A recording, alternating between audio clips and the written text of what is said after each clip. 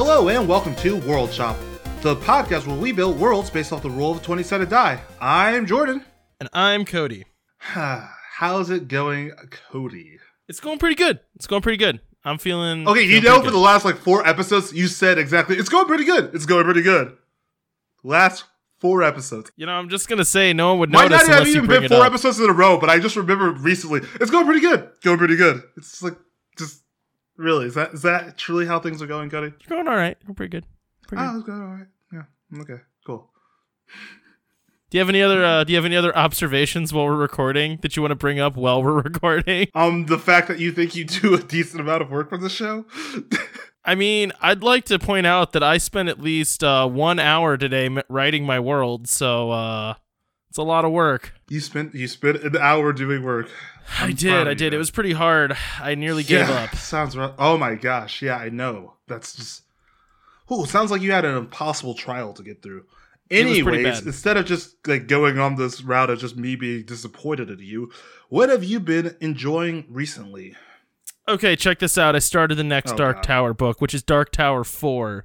The Wizard and the Glasses, or the Glassy Wizard, or Wizard's Glasses. I don't really remember. I think it's the glass planes and the wizard stuff. Anyways, it's like Roland's backstory. Wizard so the book and starts, glass. You were hitting so close to it, but so wrong. So anyways, Dark Tower, Book 5, Wizard Glasses. The story is we learn all of Roland's backstory, which is really great because it had a really strong forward-moving narrative, and it's great to put the brakes on, rewind, and tell a story that we've already basically gotten through inference.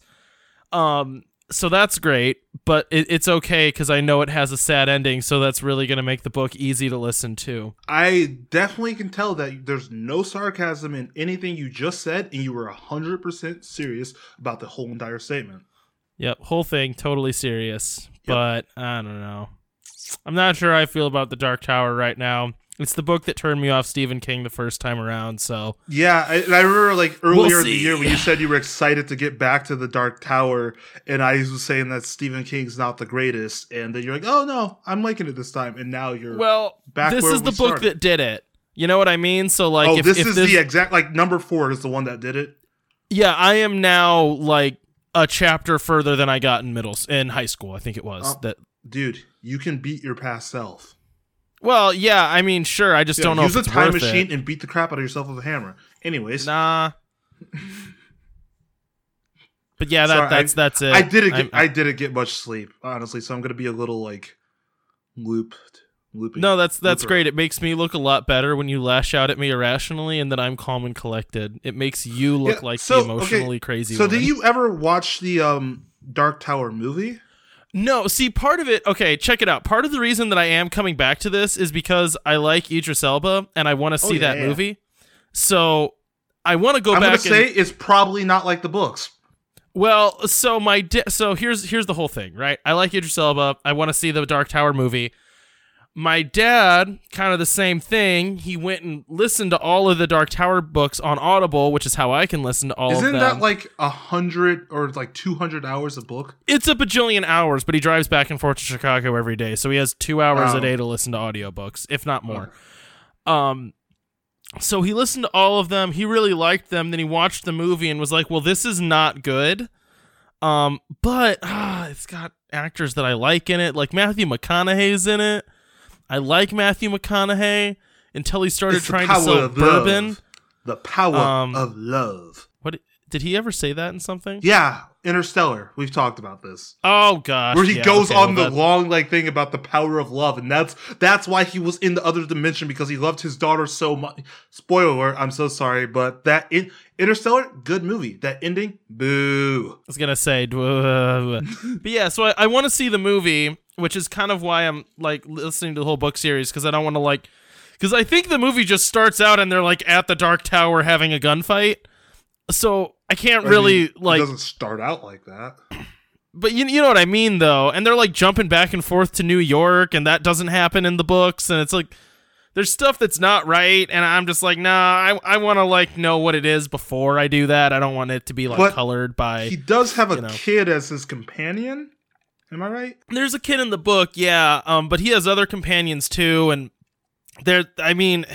it's 7 books, not 1 2-hour movie. And well, so yeah, I mean, no, I was just gonna say, and like the Matthew McConaughey character, like I haven't even met yet in book 4.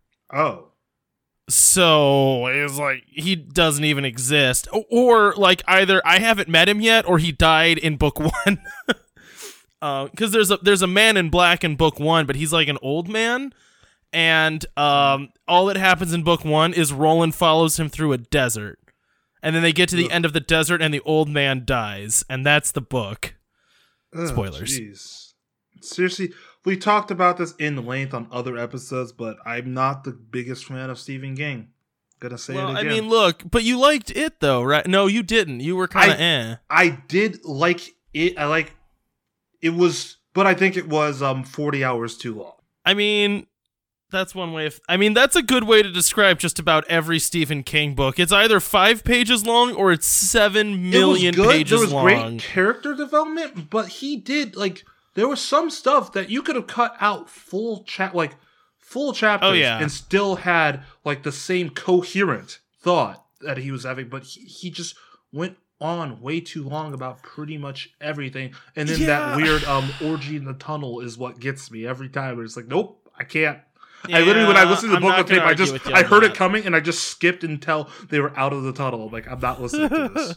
I'm not listening to this at all. Yeah, no, I mean, I think that's fair, and The Dark Tower has absolutely similar problems to. I mean, obviously, it's just 7 really long books instead of 1 really long book, but some of it, I don't know. Okay, so I'm a little bit double standarding here because my main complaint about Martin is he needed an editor to tell him, hey, you don't need to have all this crap. What I will say is that oftentimes it feels like the crap in a Stephen King's novel that seems extraneous at least does advance the story and is very rarely left dangling. It's usually there to humanize or flesh out why a villainous character is villainous, and it kind of humanizes his whole world. Whereas Martin just feels like he crams in extraneous details because he likes to have extraneous details.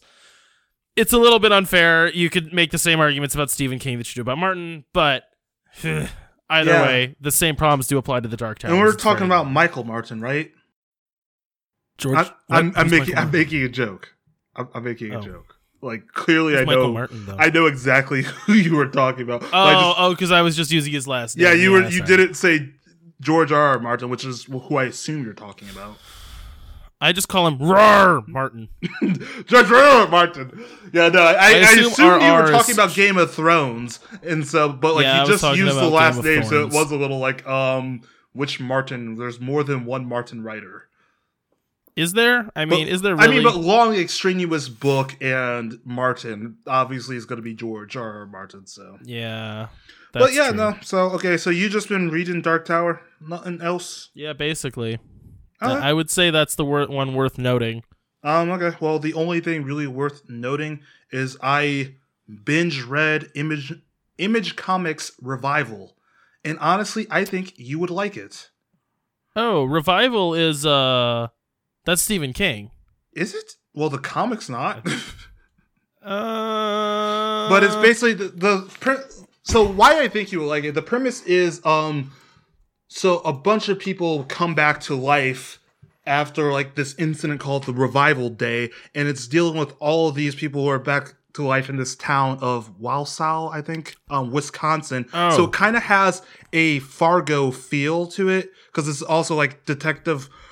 So one of the main plot lines is that the sheriff's deputy is trying to figure out who killed her sister, and the sheriff's deputy is his daughter, and the sister, So it's trying to find it, and it goes through like all these like little like small town characters and just all these interesting, pretty great plot lines. There's times when it kind of drags, times when they kind of you could tell towards the end that they were realizing, oh yeah, we're not going to be able to do this comic for much longer, so they kind of tried to jam pack a lot of stuff in at the last few chapters. Oh yeah. But overall, it was really good. I do think you would really like it because it has a like whole detective mystery, but it's also like a really small town and just like the messed upness of a small town kind of going on. And it's horrors too, because a bunch of dead people coming back to life, and there's these there's these ghosts in the woods that they have to deal with from time to time. But it's a really good comic. I'm gonna go back and reread a little bit because I binge read it, so I went through pretty fast. But there was some pretty cool stuff. The front cover's pretty fun. Which one is that? The one of like a girl in like a sweater with a sickle. Yeah. Yeah, you should look at one of the later covers where it's that same girl, but there's like so much happens to her, and she, they like tried to do like this like flash forward scenes, like what could have happened type thing towards the end, and the thing that made me laugh about it is like she tried to have like this cute moment with like her and her daughter, but like in this flash forward scene, but she stitches a smile on her face. So it's like trying to be this like really Spoilers. like heartwarming scene, and she has like the stitched on smile, and it's like, oh, that's a little weird. But yeah, Revival's great. Ooh, here she has an arm coming out of her face. Oh, really? Hold on. But anyways, yeah, Revival's great. I do think you would actually like Jordan, there is a scene of her in inappropriate clothing. What kind of comic book are you telling me? Are you talking read? about the one where she's wearing a bikini and sewing? Is that the one? Yes. Yeah, wow. Yeah. It's funny how I knew exactly what you were talking about in 5 seconds. Probably because it's the only time it happens. It's like literally the only time that character is like that, but you're doing I just have to be trollish. Did you actually buy all of these? Nah, Sorry, yes. Of course you actually bought all these. Yeah, I bought all these, yeah. You should mail me them in the real mail. Yeah, I'll send them to you in the mail. The real mail. Yep. The real actual mail where I actually bought them. Anywho. Glad we got this. So yeah, that's my thing. I really do recommend it. It's a good story. A lot of stuff going on in that one. But yeah, I think we can just get straight on with the show then. Unless you have anything else. I'm ready. Oh. No, I'm good. Okay, so are you first, as usual, because I love doing this to you, do you remember what last week was? Nope.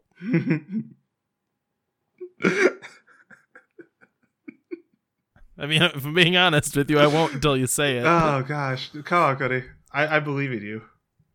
Oh, wait, was it Video Game World? Yes.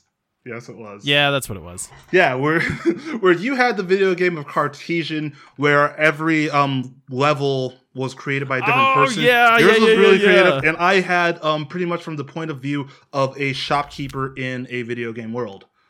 So yes. This week is tragedy. Maybe I should just start having you just tell what this week's is, unless you also forget that. No, I mean, I feel like mocking me is part of the fun of the show. I mean, yeah, it's the only time I ever have fun in life is mocking you. And you wonder why I'm mean to you. I don't have happiness. Anyways, okay, I'm ready. Okay, you ready to roll initiative? Yep, I think I'm good to go first. What did you roll? We'll because see. I rolled awfully. I rolled a 16. I rolled a 5. All right, here we go. My world doesn't have a title, but the first section is called Act 1 on stage. A beam of light falls on a hero. He holds a dead leaf in one hand and a small sword in the other. And then I have a sentence that just says other than that, and then I didn't finish writing the sentence. Wait, can you start this and say that sentence just so I can hear the flow really quick? Sure. A beam of light falls on a hero. He holds a dead leaf in one hand and a small sword in the other. Other than that, he is wearing plain clothes, and that's it. Other than that, he's wearing plain clothes. That should have flowed a little bit smooth. Well, it didn't even say that, but that is what it's supposed to say. So anyways, here's Act 1 on the stage. Doth not the mountains grow in the vile eve of creation? Doth not the dark forest grow in unrest? Oh my gosh. Even so, man must grow in misery, lest we begin to believe ourselves gods. And our stage is set. The mountains, the forest, the man. Oh wait, sorry. Nope. And now the stage is set. The mountains, the forest, the man. What? Dangers await, we know, but so too does victory. Victory's true taste be not sweet or sour, but hath both tastes at once. Okay, wait, now, really quick, because your thing, you kind of confused me there. So, Is it an actual stage, or is that just a line from his soliloquy? Let me finish, and then it becomes okay, because you really confused. So sorry, I switched to normal voice there, and I shouldn't have. Okay, that I'll say that line, and now our stage is set. He is supposed to be okay. That's okay. That so line. he okay. I made a mistake. That was a mistake. But anyways, confused hell. Backstage. We see frantic figures like goblins or ghouls, it's hard to say. They have no faces and no personalities. They're these blind, beastly creatures. These blind beasts create the world as our hero sets the scene. They are called the Technicals. Horrible and terrible creatures. Creatures that enable every hero to truly be hoisted on his own petard. These creatures are irony made manifest and turn every virtue into vice.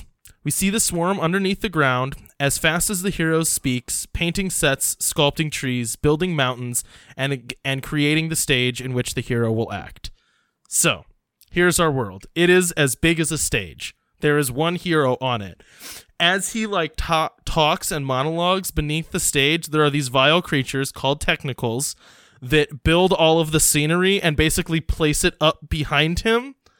And so these creatures basically are at his command in that he, like, when he talks, the stuff that he says becomes real or becomes props. But they themselves aren't like, you know, it's like wishing for something, okay. Right? It always kind of like screws you over in the end. That's kind of the way these things work. I have a question. So are these just a bunch of teens wearing all black? No. I mean, they're called the Technicals, but they are faceless. They have no personalities, and they suck. Okay, so they're not like an actual stage crew. Well, that's their purpose, but they're not like a bunch of teens wearing all black trying to like. No. This is a fantasy world that just happens to be the size of one stage. Okay, I was going to say, it's like, because it sounds like there's a bunch of teens down there like smoking cigarettes and throwing stuff up behind them. No. I kind of imagine them as being like eyeless, mouthless, and basically looking like they're wearing morph suits, but that's actually their skin. That's terrifying. Yeah, they're literally just like shapeless black puppets. Like they're gross. That's gross. Like you know, like when you see like a stagehand on stage, and they're always like trying not to look, and like so they're always obscuring their face. They're always dressed all in black. Basically, that is what these things are. Okay, personified. That's kind of terrifying. Okay, cool. And they just build the world as people say it, and then they kind of make their own thing. Every single time that you come in saying that, oh yeah, my world's really weird and stuff, like, you always have like a killer world that just like intrigues me from the very start, and then I go and do what I did, and it's harshly put together, and I'm not proud of what I did. I just wrote the world to be writing a world. Okay. I think mine gets better as it goes. I think it peaks around. I mean, I think yours is great so far, and like mine pales in comparison. I didn't get the cadence of speech until the second act, but then it gets kind of like. Well, you'll see. Go ahead. I'm excited as usual. Man, this is great because I get to listen to a fun podcast, and then you get to listen to the ramblings of a sleep-deprived man. No, that's fine. I'm playing Kerbal Space Program. No, you should be listening to me. It's what you should be doing. I'm kidding. I'm kidding. We're about to break our no swear rule. Anyways, here's my first part. We live in a truly cursed land. Here you only have 30 years, and then you're gone. Then again, the life expectancy of the Kingdom of All is very low to begin with. Everything here is truly doomed. I can speak honestly because I have seen the future. I am a seer, formerly of the Order of King Ultar, now living in the third ring of All. So he's a seer. I originally lived with the affluent around the Grand Castle of All in the area considered the first ring. The first ring is filled with those who think of themselves as important. The dukes, the rich, the king's guard, and those who have special abilities all live here. In the other two rings of All are the working class and the poor. We lived in a kingdom that was formerly striving and full of life, but all hope and goodwill have abandoned this kingdom, and I am to be blamed. Before I was disgraced and exiled from the kingdom, I was part of the king's magical order. The king's magicians are those who can control powerful magics and are charged with using their abilities to protect the kingdom and promote prosperity to its people. I was the king's personal seer, as I was one who could clearly see into his future. He liked me because I always provided him with the golden outlook. I foresaw an eternal kingdom that would grow until the end of time. The king's riches were to triple in his lifetime, and his offspring would rule for centuries to come. But I made the mistake of telling the king of his death. Being merely human, the king was stricken with fear of his own death, and his future actions are what led to the downfall of this kingdom. After that fateful day, the skies became permanently overcast, and the light from our sun was all but blotted out. The days have gotten longer, and the nights are much colder and more treacherous. Disease passed through our kingdom, shortening the lifespan of the people. Most healthy newborns only live till they are 30, and those who live past that struggle to survive. All the gold and brightly colored materials bled and turned into faded versions of their former selves. The riches and spoils that this country had were lost. The rich tried to flee the city, only to find that death awaited them in the outside world. The distress of this kingdom spreads to all. No one is safe. The poor have flooded the other districts, and those who are kind-hearted, though they may try, have not been able to help those less fortunate. The kingdom is dying, and the king sits on his throne in the high tower, having lost all of his humanity. Castle All now looms over the ringed city as a force of evil. Instead of bringing hope to the people of All fear it or even plot to tear the castle down. The castle is a black monolith that symbolizes the negative energy wrought by the king. And that is my first section. It reminds me of the Mask of the Red Death. Yeah. I mean, it's just the feeling I get. His Mask of the Red Deathy. Yeah, I can see that. I'm not mad at that. I'm freaking angry. I'm ready to start a fight. But yeah, no, I can see that. Okay. I wasn't trying to start a fight. Oh yeah, no, I'm ready to. Act 2, the quest. Sorry, what? Act 2, the quest. We see the stage, no longer just in a spotlight. Now the whole stage lights have come up. Now come to me, my steed, for me and he travelers be. Day in and night out we ride sets and fight scenes. No need to recline for my steed and me. He and me travel for eternity. Oh. Now follow and see what our adventure may be. Come he. Did you have to rhyme everything? Did you have to actually go the extra distance and rhyme everything? It gets so much worse. Oh no. A freakish horse puppet rises from the floor. It is clearly not alive. It has dead eyes and floppy mechanical joints. Inside, you can just see a ghastly clothed, pitch-blacked figure, the technical, moving its clumsy joints. The hero and the steed, named He, both began a comic pantomime of rhyming. So they're just standing middle stage, basically doing the Monty Python with the coconuts. As they do this, the scenery begins to slide in the opposite direction, giving the illusion of forward movement. Everything looks 3D in the center, but once it reaches the edges, you can see that it's flat. The light in the world fades to green, and the trees go more sparse and ill-defined. Eventually, a wall slides in with a door. Good on ye, he! Ye hath carried me, and he, to the dwelling of the soothsayer flee. Now flee he, for a battle there might be. I have nothing to say to you right now. The hero walks up to the door and steps through. As he does, the wall flips and now depicts the interior of the hut. So you kind of get that, as he's walking through the door, the whole wall spins to show the other side. Yeah, like a regular play would. Surprise. Flee the soothsayer be, giveth me a riddle, and I may flee from ye. Look and see, a hero ye may be. A hero ye may not yet be, for what must all heroes share? It has a taste, both sweet and sour. Do ye know what the answer be? Say no, vile flea, the answer to what is both sour and sweet I know indeed, but say it not to me, flea, for I have conquered much, ye. So you didn't rhyme as much as you made every sentence end with the E sound. It's not even actual rhyme. You had instead of having it A-A-B-B-C-C. You had A. That was the whole line. Yeah, I just made it really annoying. There's a reason for it that I'll explain later. Say no, vile flea. The answer to what is both sweet and sour I know indeed. But say it not for me, flea, for I have conquered much, ye see, and my life has yet to leave me be. Sorry, I need to scroll down to more of this stuff. Oh my god, dude. True, you say, every hero knows it must be so someday. Virtue turned vice and sweets turned sour must be. So hero, my message for thee. A bear there be, a bear with a visage and motive matched by the swamp from where it doth begin.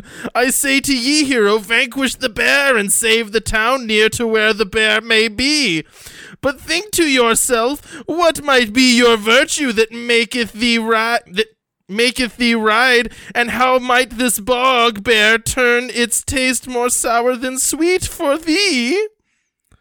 Well, flea, I thank thee, and now must flee from flea. He walks through the door, and again the stage flips.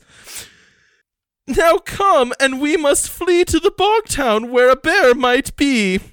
Okay, so, first of all, I hate you. Second of all, can you explain what the heck just happened? I know he's going to the town where a bear might be to slay thee because he is a hero E, and screw you, E. So he wrote up he talked to a guy named Flea who sounds like the dude from the first Star Wars movie.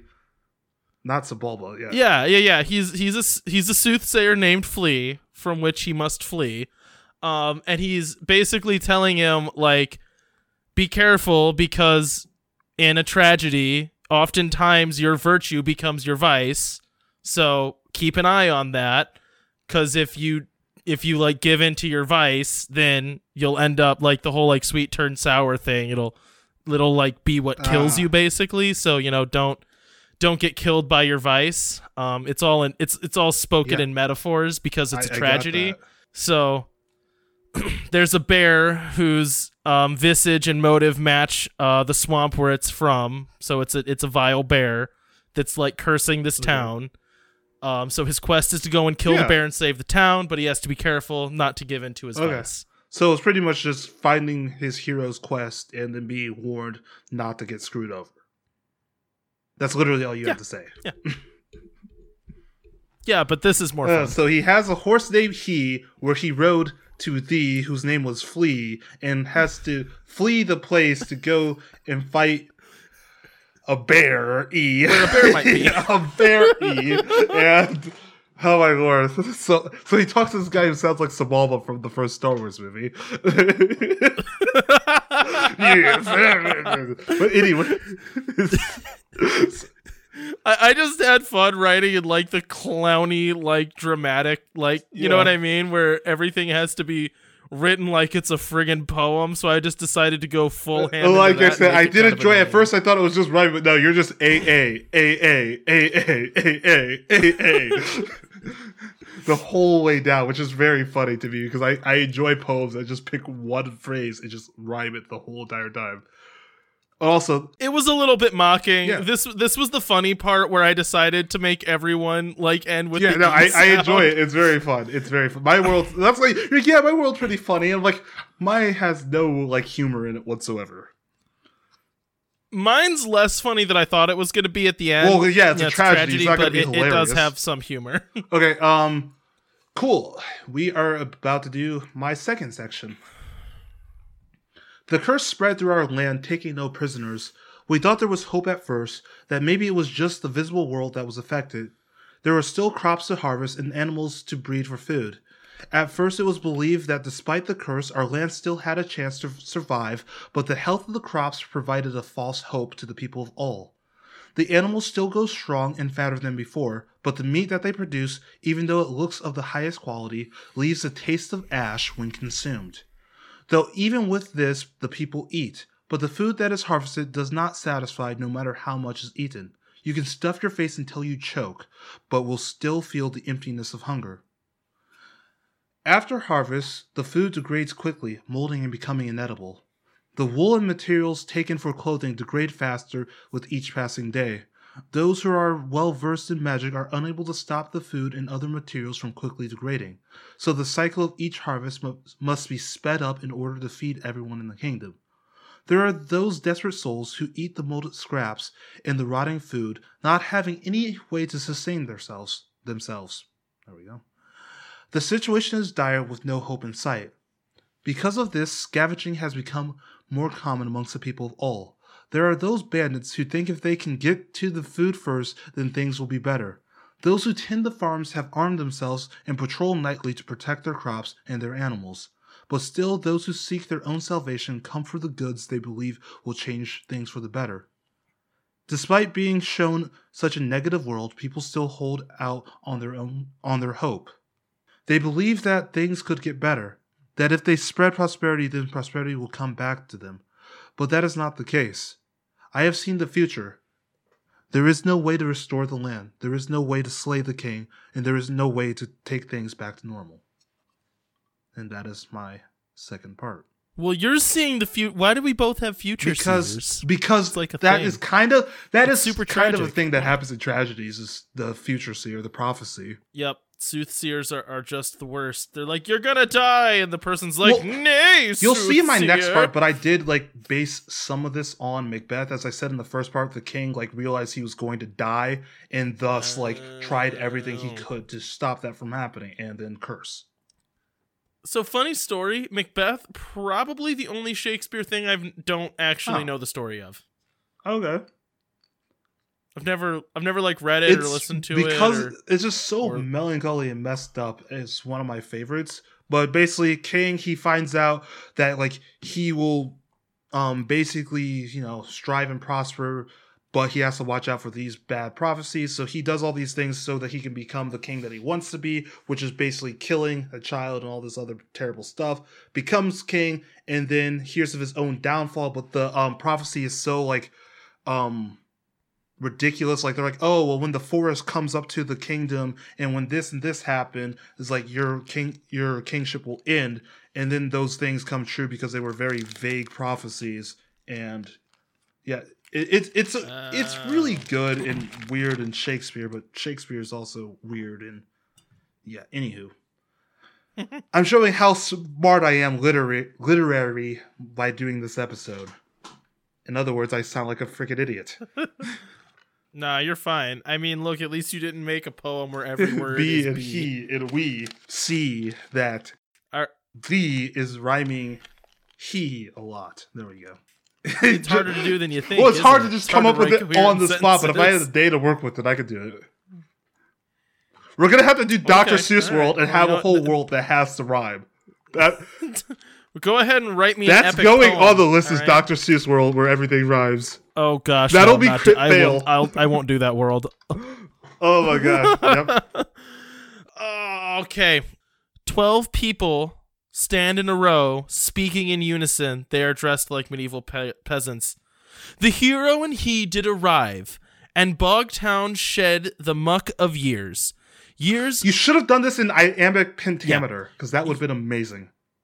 Yeah, I'll just go ahead and write an iambic pentameter for, I wrote this in an hour, Jordan, okay? This was an hour of work. If you spent a whole week on it, that would have been amazing for you to do it full iambic pentameter and da-da-da-da-da-da. Oh my gosh. No. Screw iambic pentameter. I had to write like that. I had to write I forget how many, a page or two in iambic pentameter, and it was awful. Yep, sure was. Years of trials and pain, and above all, years of the bear. For the bear was the king of the bog, and our hero had more work than the soothsayer led him to believe. Now let us watch our hero and our town and learn. So what you're saying, since there's 10 people, I should duplicate your voice 10 times so that it sounds like a chorus? 12 people? There's 12. Okay, I'll duplicate your voice 12 times. Yeah, but this is supposed to be a Greek chorus that's watching him do things. Okay. The first of the 12 steps down and speaks to the hero as he rides from stage right to stage left. Hero. Wait. Oh, wait, I'm sorry. That shouldn't have had 2 heroes. I don't know how that doubled. Frick, it doubled every time, too. Shoot, because I copied this line a lot. Hero, glad I may be to see ye and he. Might ye astride he have a moment to assist one as lowly as me? I again, good citizen, how might I assist ye? Well, a foul rat hath taken my only cheese. Without it I might starve, for you see, poor are we. A rat, you say? Well, a rat, you say? Well, Cody! Hang on. Pull yourself together. Oh, okay, sorry. I should have had punctuation, but I wrote this in an hour. My bad. A rat, you say? Well, take me away, and that rat shall rule the day he took thy cheese away. Notice that time I did not rhyme B. Thank ye. Well, if you point it down, it kind of loses and its all effect. Anyways, thank ye, and he, and all that you do for we. The hero goes backstage right. The scene changes to the hero fighting a rat. He wins the cheese and is injured by the rat, but only a little. And in the next scene, we see the 12 patching his wounds. And again, this is another like giant puppet rat. But it's fair to note that in this fight, he actually does get hurt. So like the actor himself, the hero, gets like scratched, and then they have to bandage him up. Anyways, trial 2. The second of the 12 steps down and speaks to the hero as he rides from stage right to stage left. Hero, glad I may be to see ye and he. Might ye astride he have a moment to assist one as lowly as me? I, good citizen, what might ye need? Well, in the darkest part of the night, a foul spectre did appear. The spectre that appeared did and took my firstborn son and said, each night I might take what ye love most till nothing more to love there be. A spectre, you say? Then a spectre I shall slay. Fear not, for my leaf and my sword have never lost when fought. Thank ye and he for all that you do for we. The hero goes back, stage right. The scene changes to the hero and a puppet covered with sheets and with spectral blue eyes. He fights and wins, but again has to be patched up by the 12. So the spectre is just like a puppet ghost that he has to ride backstage right to fight another time. And then just kind of like montage him doing these things until trial 7. The 7th of the 12 steps down and speaks to the hero as he rides from stage right to stage left. The hero and he are now clearly limping. They have both been wounded several times and seem impatient. Hero, glad I may be to see ye and he. Might ye astride he have a moment to assist one as lowly as me? There's a pause. Our hero does not respond. He seems haggard. Yes, citizen, speak quick, for there's a bear that I must kill. Well, the night before there was a lizard and it bit my daughter. Dying she be without the assistance of ye and he. So you need a cure that is likely to be guarded by a foul beast. I shall fetch for thee, but disturb me not, for a bear in need of slaying there be. Thank ye, and he, and all that you do for we. The hero goes backstage right. The scene changes to the hero holding a violet flower and fending off several small puppet lizards. He is victorious, but seems to be struggling more and more. Again, montage to the last person in the line. The 12th of the 12 steps down and speaks to the hero as he staggers from the right, from stage right, pulling the lead of he. The hero has one arm in a sling and is wearing an eye patch. His sword is drawn and notched and bloody. Hero, glad I may be to see ye and he. Might ye astride he have a moment to assist one as lowly as me? That line is the worst thing I've heard all day. What? It's actually killing me. That line that you've repeated 4 times now is killing me. Jordan, it's supposed to be annoying. It is. It's supposed to drive unlistenable. This how episode much of a is nuisance unlistenable. This is. What might it be? If not a bear, then speak not to me. The bear is the king, and the bear is my quest, not to assist all ye with your petty quests. Rat, lizard, ghost schools, goblins, gators, and a hateful satyr. What more can you ask of a hero and he? We go to kill a bear with what left we have. Now stand ye... Oh, wait. Now stand off, lest ye seek to help a bear corpse make. Nay, hero, listen and hear. The corpse of a bear might be the quest ye seek, but sour shall the taste But sour shall it taste if Cody. Sour pull yourself together. Taste if not. Start that line over. Start that line over. You're starting that over. Fair. Nay, hero, listen and hear. The corpse of a bear might be the quest ye seek, but sour it shall taste if not gained by righteous ends. Righteous ends, ye say, and righteous ends I be. The bear is my quest, and death it shall be. The hero limps away. As the light fades, the 12 stand in a row again. How light a soul must be to not be judged by the 12. Our hero helped, but never with his whole heart.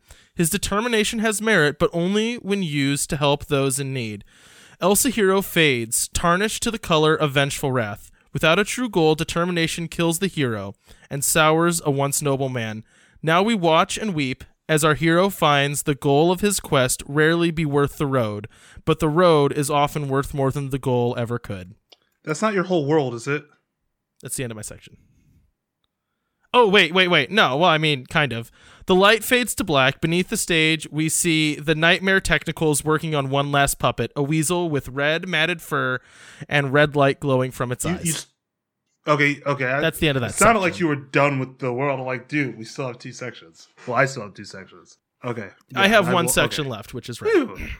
Interesting story that you were telling so far, except for that one line was really killing me.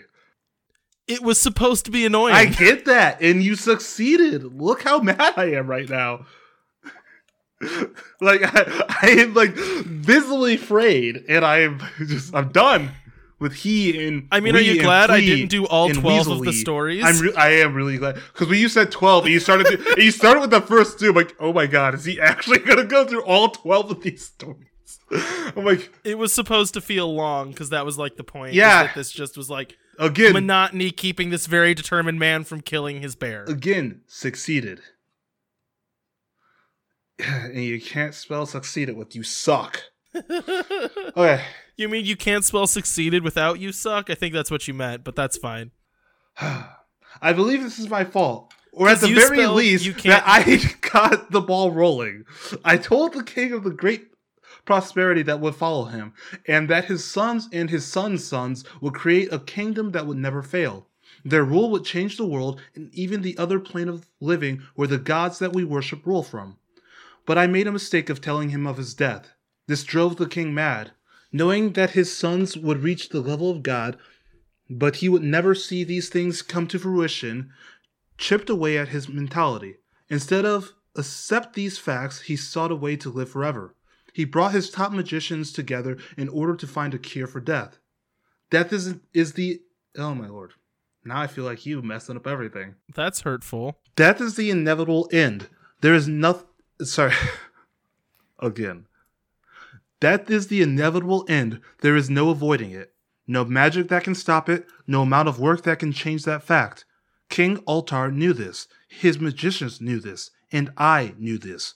There was no way to avoid death. But they also knew of the gods that we worship. The gods live in our world just on a separate plane. They gave us the start that we needed. They protected us from the outside forces and gave us the power of magic. Without them, there would be no kingdom of Ul. Religions come and go, but the king considered himself a holy man, one who followed the gods' every word. But when it came to his own death, he threw all of that out.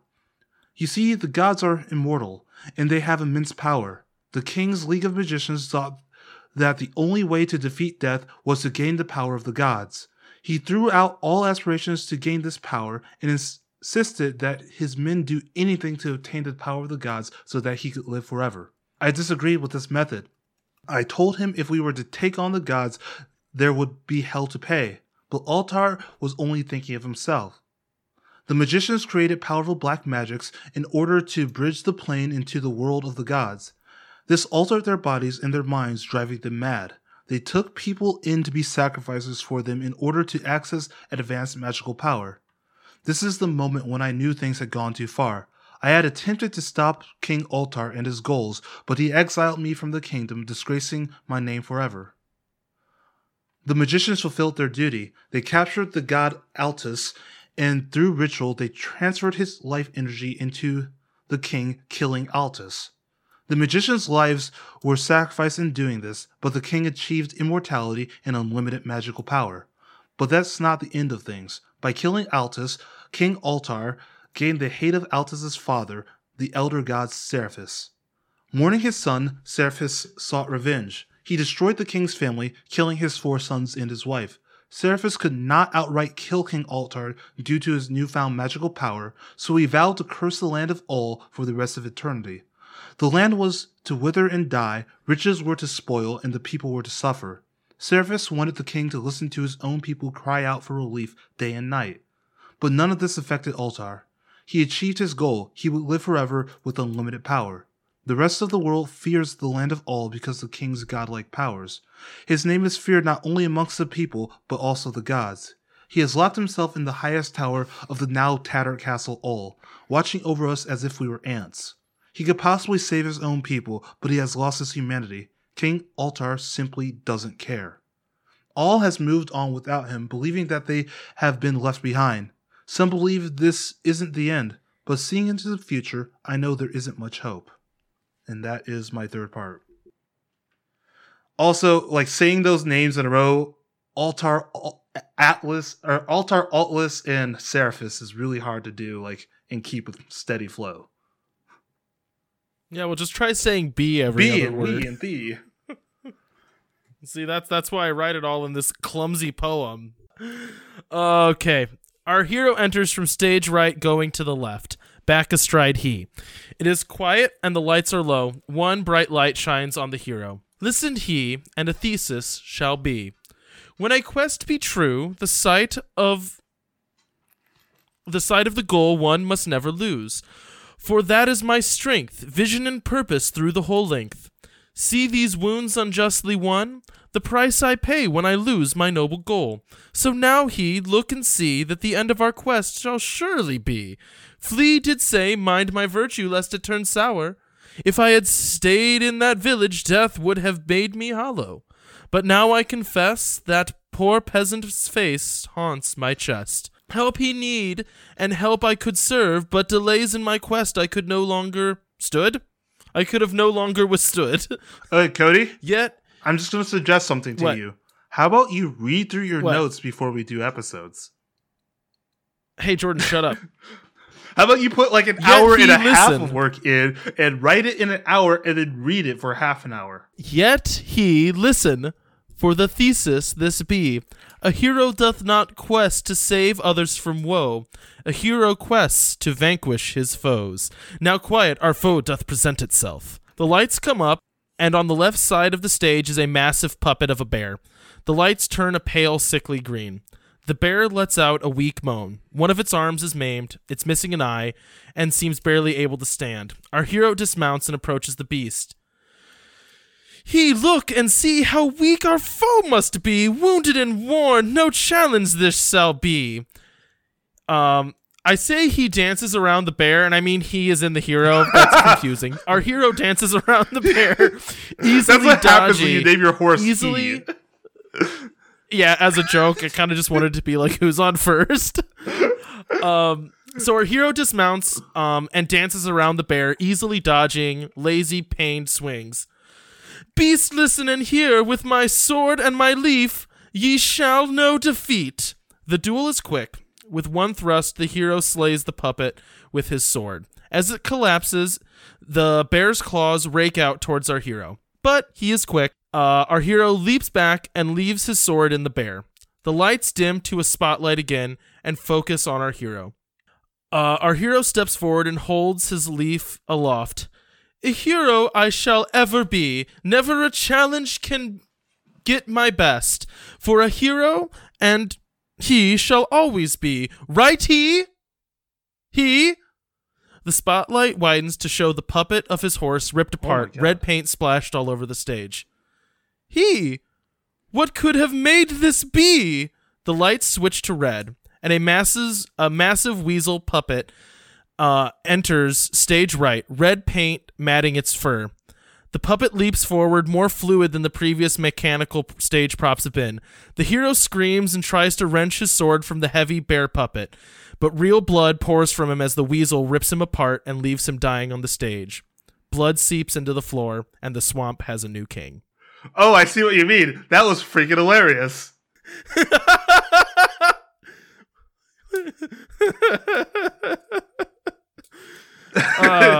Yeah, so like my idea of this world is literally that there just like is a spinning cycle of heroes that are on a stage that just kill themselves. Not like literally, but they all like go on these epic quests that they narrate in like highfalutin art. And the reason I did that really simple B rhyming is you can see the parts where he's going when he's losing his course, he stops rhyming like that. So when he starts talking about how what a hero's quest is, he's not rhyming B sounds anymore. When he's talking about like forgetting the face of the peasant, he's not rhyming B sounds anymore. The same way too that when he starts to act rudely to the peasants, they stop rhyming B sounds. So that was kind of the way to show like when he rhymes B sounds, that's supposed to kind of be emblematic of like this lighthearted, silly quest that these things usually seem like they would be, where a knight and his horse named He get a prophecy from Flea and go and fight where the bear might be. Like that's super goofy until he does it wrong and then stops rhyming like that, and it becomes just a grisly story about a guy that gets killed by a weasel.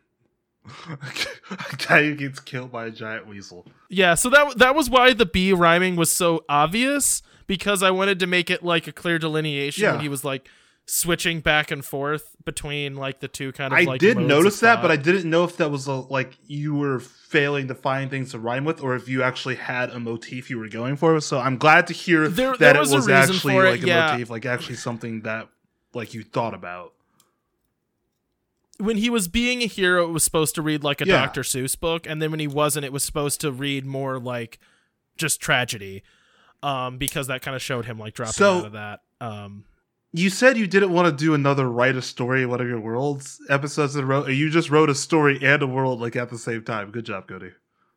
Yeah, I like didn't know how to do this without doing it, because my original plan was the world is the size of a stage, and on it there are people doing tragic things. You did build your world in like 30 seconds and then told a story. I just like the idea of there being like a person stuck in like this horrible purgatory of like narrating their own ironic death as these like just completely indifferent monsters make the creatures that are going to kill that guy at the end. You know what I mean? See, the thing is, I hate you because you do these worlds so well, by the way. I hate you. Because... Well, I did read that like I read like okay, so you didn't read it well, but the way that you did it is like something that like it could be like a one act or like, you know, a play that like you could perform. This had 4 acts. Well, then you could draw it out to be multiple. I would say a total of 3, but you could draw it out to be multiple acts. But like yours actually read and felt like a play, kind of like your radio drama. I really liked your idea for your radio drama episode. Like you do a very good job of creating a unique world. For this one, I kind of failed at that. I just followed tragedy tropes in this. As you can see, it's like the king, it's like he lost his humanity when he found out he was going to die, and therefore his trying to save himself led to the downfall of his own people, but he was okay with that because he already got it. Like, he already got the prosperity that he was promised, this whole godlike power thing. So, like, I followed the tropes, and it is what it is. But anyways, here is my last section. Oh, yeah, just I pile on tragedy after tragedy. So, like, my influences for this were Dark Souls and Macbeth. So you've probably got a little bit of the Macbeth and some of the Dark Souls in there. But, anywho, the king has forsaken his own people for power, but yet we live on. Some people live just to spite the king. Others live to help their fellow man. There are many of those who try to unite and help the poor, the weak and the sick, but we are all in the same boat, cursed to die by the god Seraphis. When the curse first started, the people of all went into fighting each other. The rich sided with the rich and the poor sided with the poor. There were many clashes amongst the people, but when they saw things were only getting worse, they decided to settle differences. Things aren't happy-go-lucky and fully united, but most people no longer fight over this fallen world. There are bandits and rogues, but those forsaken scum fly their own banner, not truly being defined as citizens of Ol. Despite Seraphis' revenge, the land is still filled with magical energy, so of course people practice magic with the hopes of relieving the people or reversing the curse. Magic is hard to learn, and not everyone is capable of mastering even basic spells. But those who can access the deeper magic are also cursed with the sight. The sight opens the user's eyes to see both planes of existence. This doesn't sound so bad, except now the users are capable of seeing how much life is left in a person. This is displayed like a clock constantly ticking down over one's head. This has driven some into madness, though some people have accepted this curse as necessary means to gain the magical power needed to change the world. This was one of the hidden curses given by Seraphis. There is also an underground revolution that hopes to gain access to Castle Ol and kill Altar in the hopes of reversing the curse of Seraphis. Oh my lord, that sentence. I didn't realize that it was just like a very, sentence. Anyways, many people have dedicated their short lives to training in order to storm the castle. This isn't such an easy task since Altar predicted his people's anger. Altar used his magical powers to raise an army of iron soldiers. They stand silently around the base of Castle Ol, preventing anyone from entering the grounds. They don't attack unless provoked, but they are formidable foes, falling many people who try to attack the king. Though the conditions are rough, the people of Ol fight day in, day out against all odds in order to create a bright future for all. Whether that is defeating the king or using magic to protect the others, the citizens of Ol will do whatever it takes. No one wants to believe that it is completely hopeless. I want to believe, but I have seen the future. Altar rules for eternity, like previously predicted, but instead of striving, his people eventually die off until there is nothing left. Some believe there is a way to change all of this, so still they push on to a new tomorrow. And that is the end. I think the only solution is just to murder people that tell the future. Yeah, see, you're screwed. And I mean, also, there's the people who like straight up like, oh, hey, I have this magical healing power. Oh, no matter how hard I try, this person's still going to die in exactly 3 years and 2 minutes.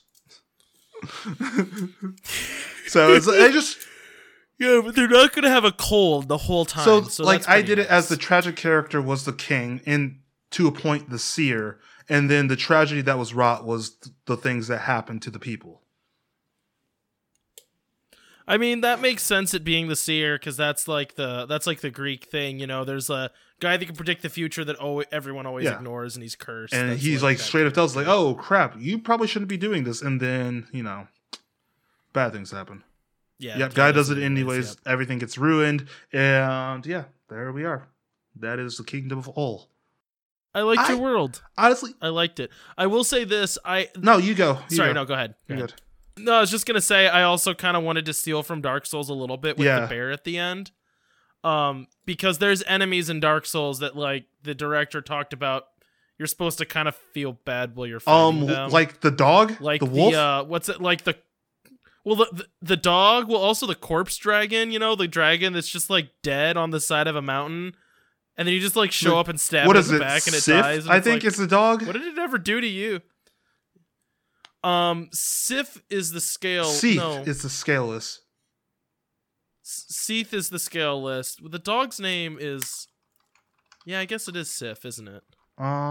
Yeah, Sif, the great gray wolf. Yeah, that. Oh my god, that fight is one where like you do feel bad taking on Sif, like. Yeah, he's just like mourning his master. Great, let's kill him.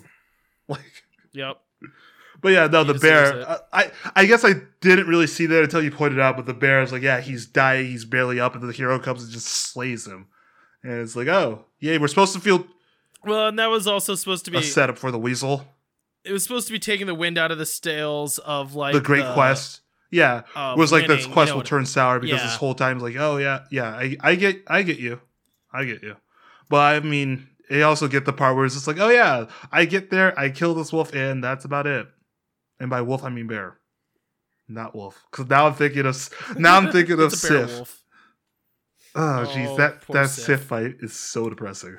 Well, it is, especially if you like really wreck him. He like doesn't even stand a chance. I thought your strategy was just holding the shield and stabbing a bunch. Yeah, that is my shield.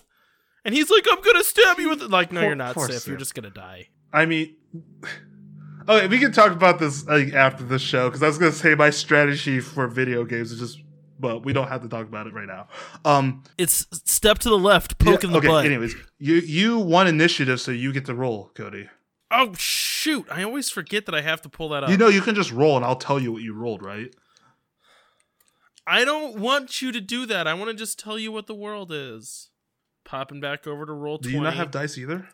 Not out, because we cleaned. Oh, what do you roll? I don't like that. It's apocalypsing right now. Once again, another stupid one that you wrote. So it's like during the apocalypse. And I basically just read a great freaking comic about like it apocalypsing. And now I'm going to be skewed by what I just read. So I'm going to have to try to think outside the box. See, sometimes the problem is, Jordan, I just wanted to write the sentence, it's apocalypse. Volcanoes for days? That to me is a funny sentence. Volcanoes for days. Like, I just imagine some, like, guy in a suit yelling at the president, like, it is apocalypsing right now! You know, like, that's how I imagine this. Okay, so the thing is especially I, have written multiple worlds where it's basically the apocalypse. I would say this, like, okay, are we talking, like, what is your idea of apocalypse? What does that mean? Okay, like the big blue guy from X-Men? I mean, if his name is Apocalypse, then it would be the fight. The complete final destruction of the world, especially as described in a biblical book. Okay, I was about to say, so Revelations. An event involving destruction. An event involving destruction or damage on an awesome or catastrophic scale. But you say it's apocalypsing right now, so it is during. It's not post-apocalyptic. It is during the apocalypse. Yeah, this is the world. Okay, because I've written post-apocalyptic. Our first episode was post-apocalyptic world, which we should totally redo. But anywho, but yeah. So during the apocalypse, interesting. So that means we can make our own apocalypse, or have a 10-headed dragon, 7-headed dragon with 2 horns and a crown on each horn. Yeah, something like that. I have not. Oh, you've never read the Book of Revelations. And then the woman that comes down from the sky, who's okay. Anyways, I should just read Revelation. That's what the episode's going to be. It's just me reading from the Book of Revelations for each part. It's just completely unoriginal. Just like I find the good juicy sections and just read Revelations. I mean, there's a Johnny Cash. Which one is that? Like that, so I could just read that. Oh, the man comes around. When the man comes. Yeah. I actually really like that song. I'm not the biggest Johnny Cash fan, but I like that song a lot. He sing talks, dude. Why don't you? Yeah. But when the man comes around is an excellent song. It will be the outro for next week. But have you heard that song "Hurt"? Not by Johnny 9 Inch Cash? Nails "Hurt"? Yeah, it's like 9 Inch Nails "Hurt." His version's okay, fine. "Hurt" and "Man Comes Around," they're great songs. But anyways, end of the episode. Have you heard the song "Break My Rusty Cage"? No, I don't think I have actually. Run? That's a grunge song. He also covered. Okay, so he's great at doing covers, is what you're telling me. When the man comes he around, also wrote that one song. He wrote that. Going down, down, down. When the man comes around. I don't remember the lyrics. I should have looked them up before I started singing it. Jazz rap sucks, Jordan. There you go. All right, now we're fighting. Wait, what did you say? Yeah, you heard what I said. No, I didn't. What did you say? Oh, I said jazz rap is garbage. There you go. Whoa! Yeah, you want to throw it out? Is a great song. What? What's a great song? Cantaloupe. Now, can't screw you and tell us about Wandering Gamer Network. The Wandering Gamer Network is a podcast where I play with my real friends. Okay, Wandering Gamer Network is a network of actual play podcasts where you can find World we Cup all as love Johnny well. Cash. I doubt that, but they do a bunch of different playthroughs. Their longest one is Voyage of Vagabonds, which screw you, Cody, where they do, I think Voyage of Vagabonds is 5th edition, right? Yeah, it's 5th edition D&D. Okay, and then they also do Crystal Heart and a couple of other ones. You can find some of their Star Wars ones there as well. Check it out. They're really fun podcasts. Anyways, you can find me at something, I guess, 00 every now and then. I'll talk to y'all later. Bye. Bye, and I just want to apologize for both of us for the clumsiness of this outro. You didn't have, I was going to stitch it together really nicely, right? Never mind. Congratulations us on the cleanliness. Good. We should stop. It wasn't getting better.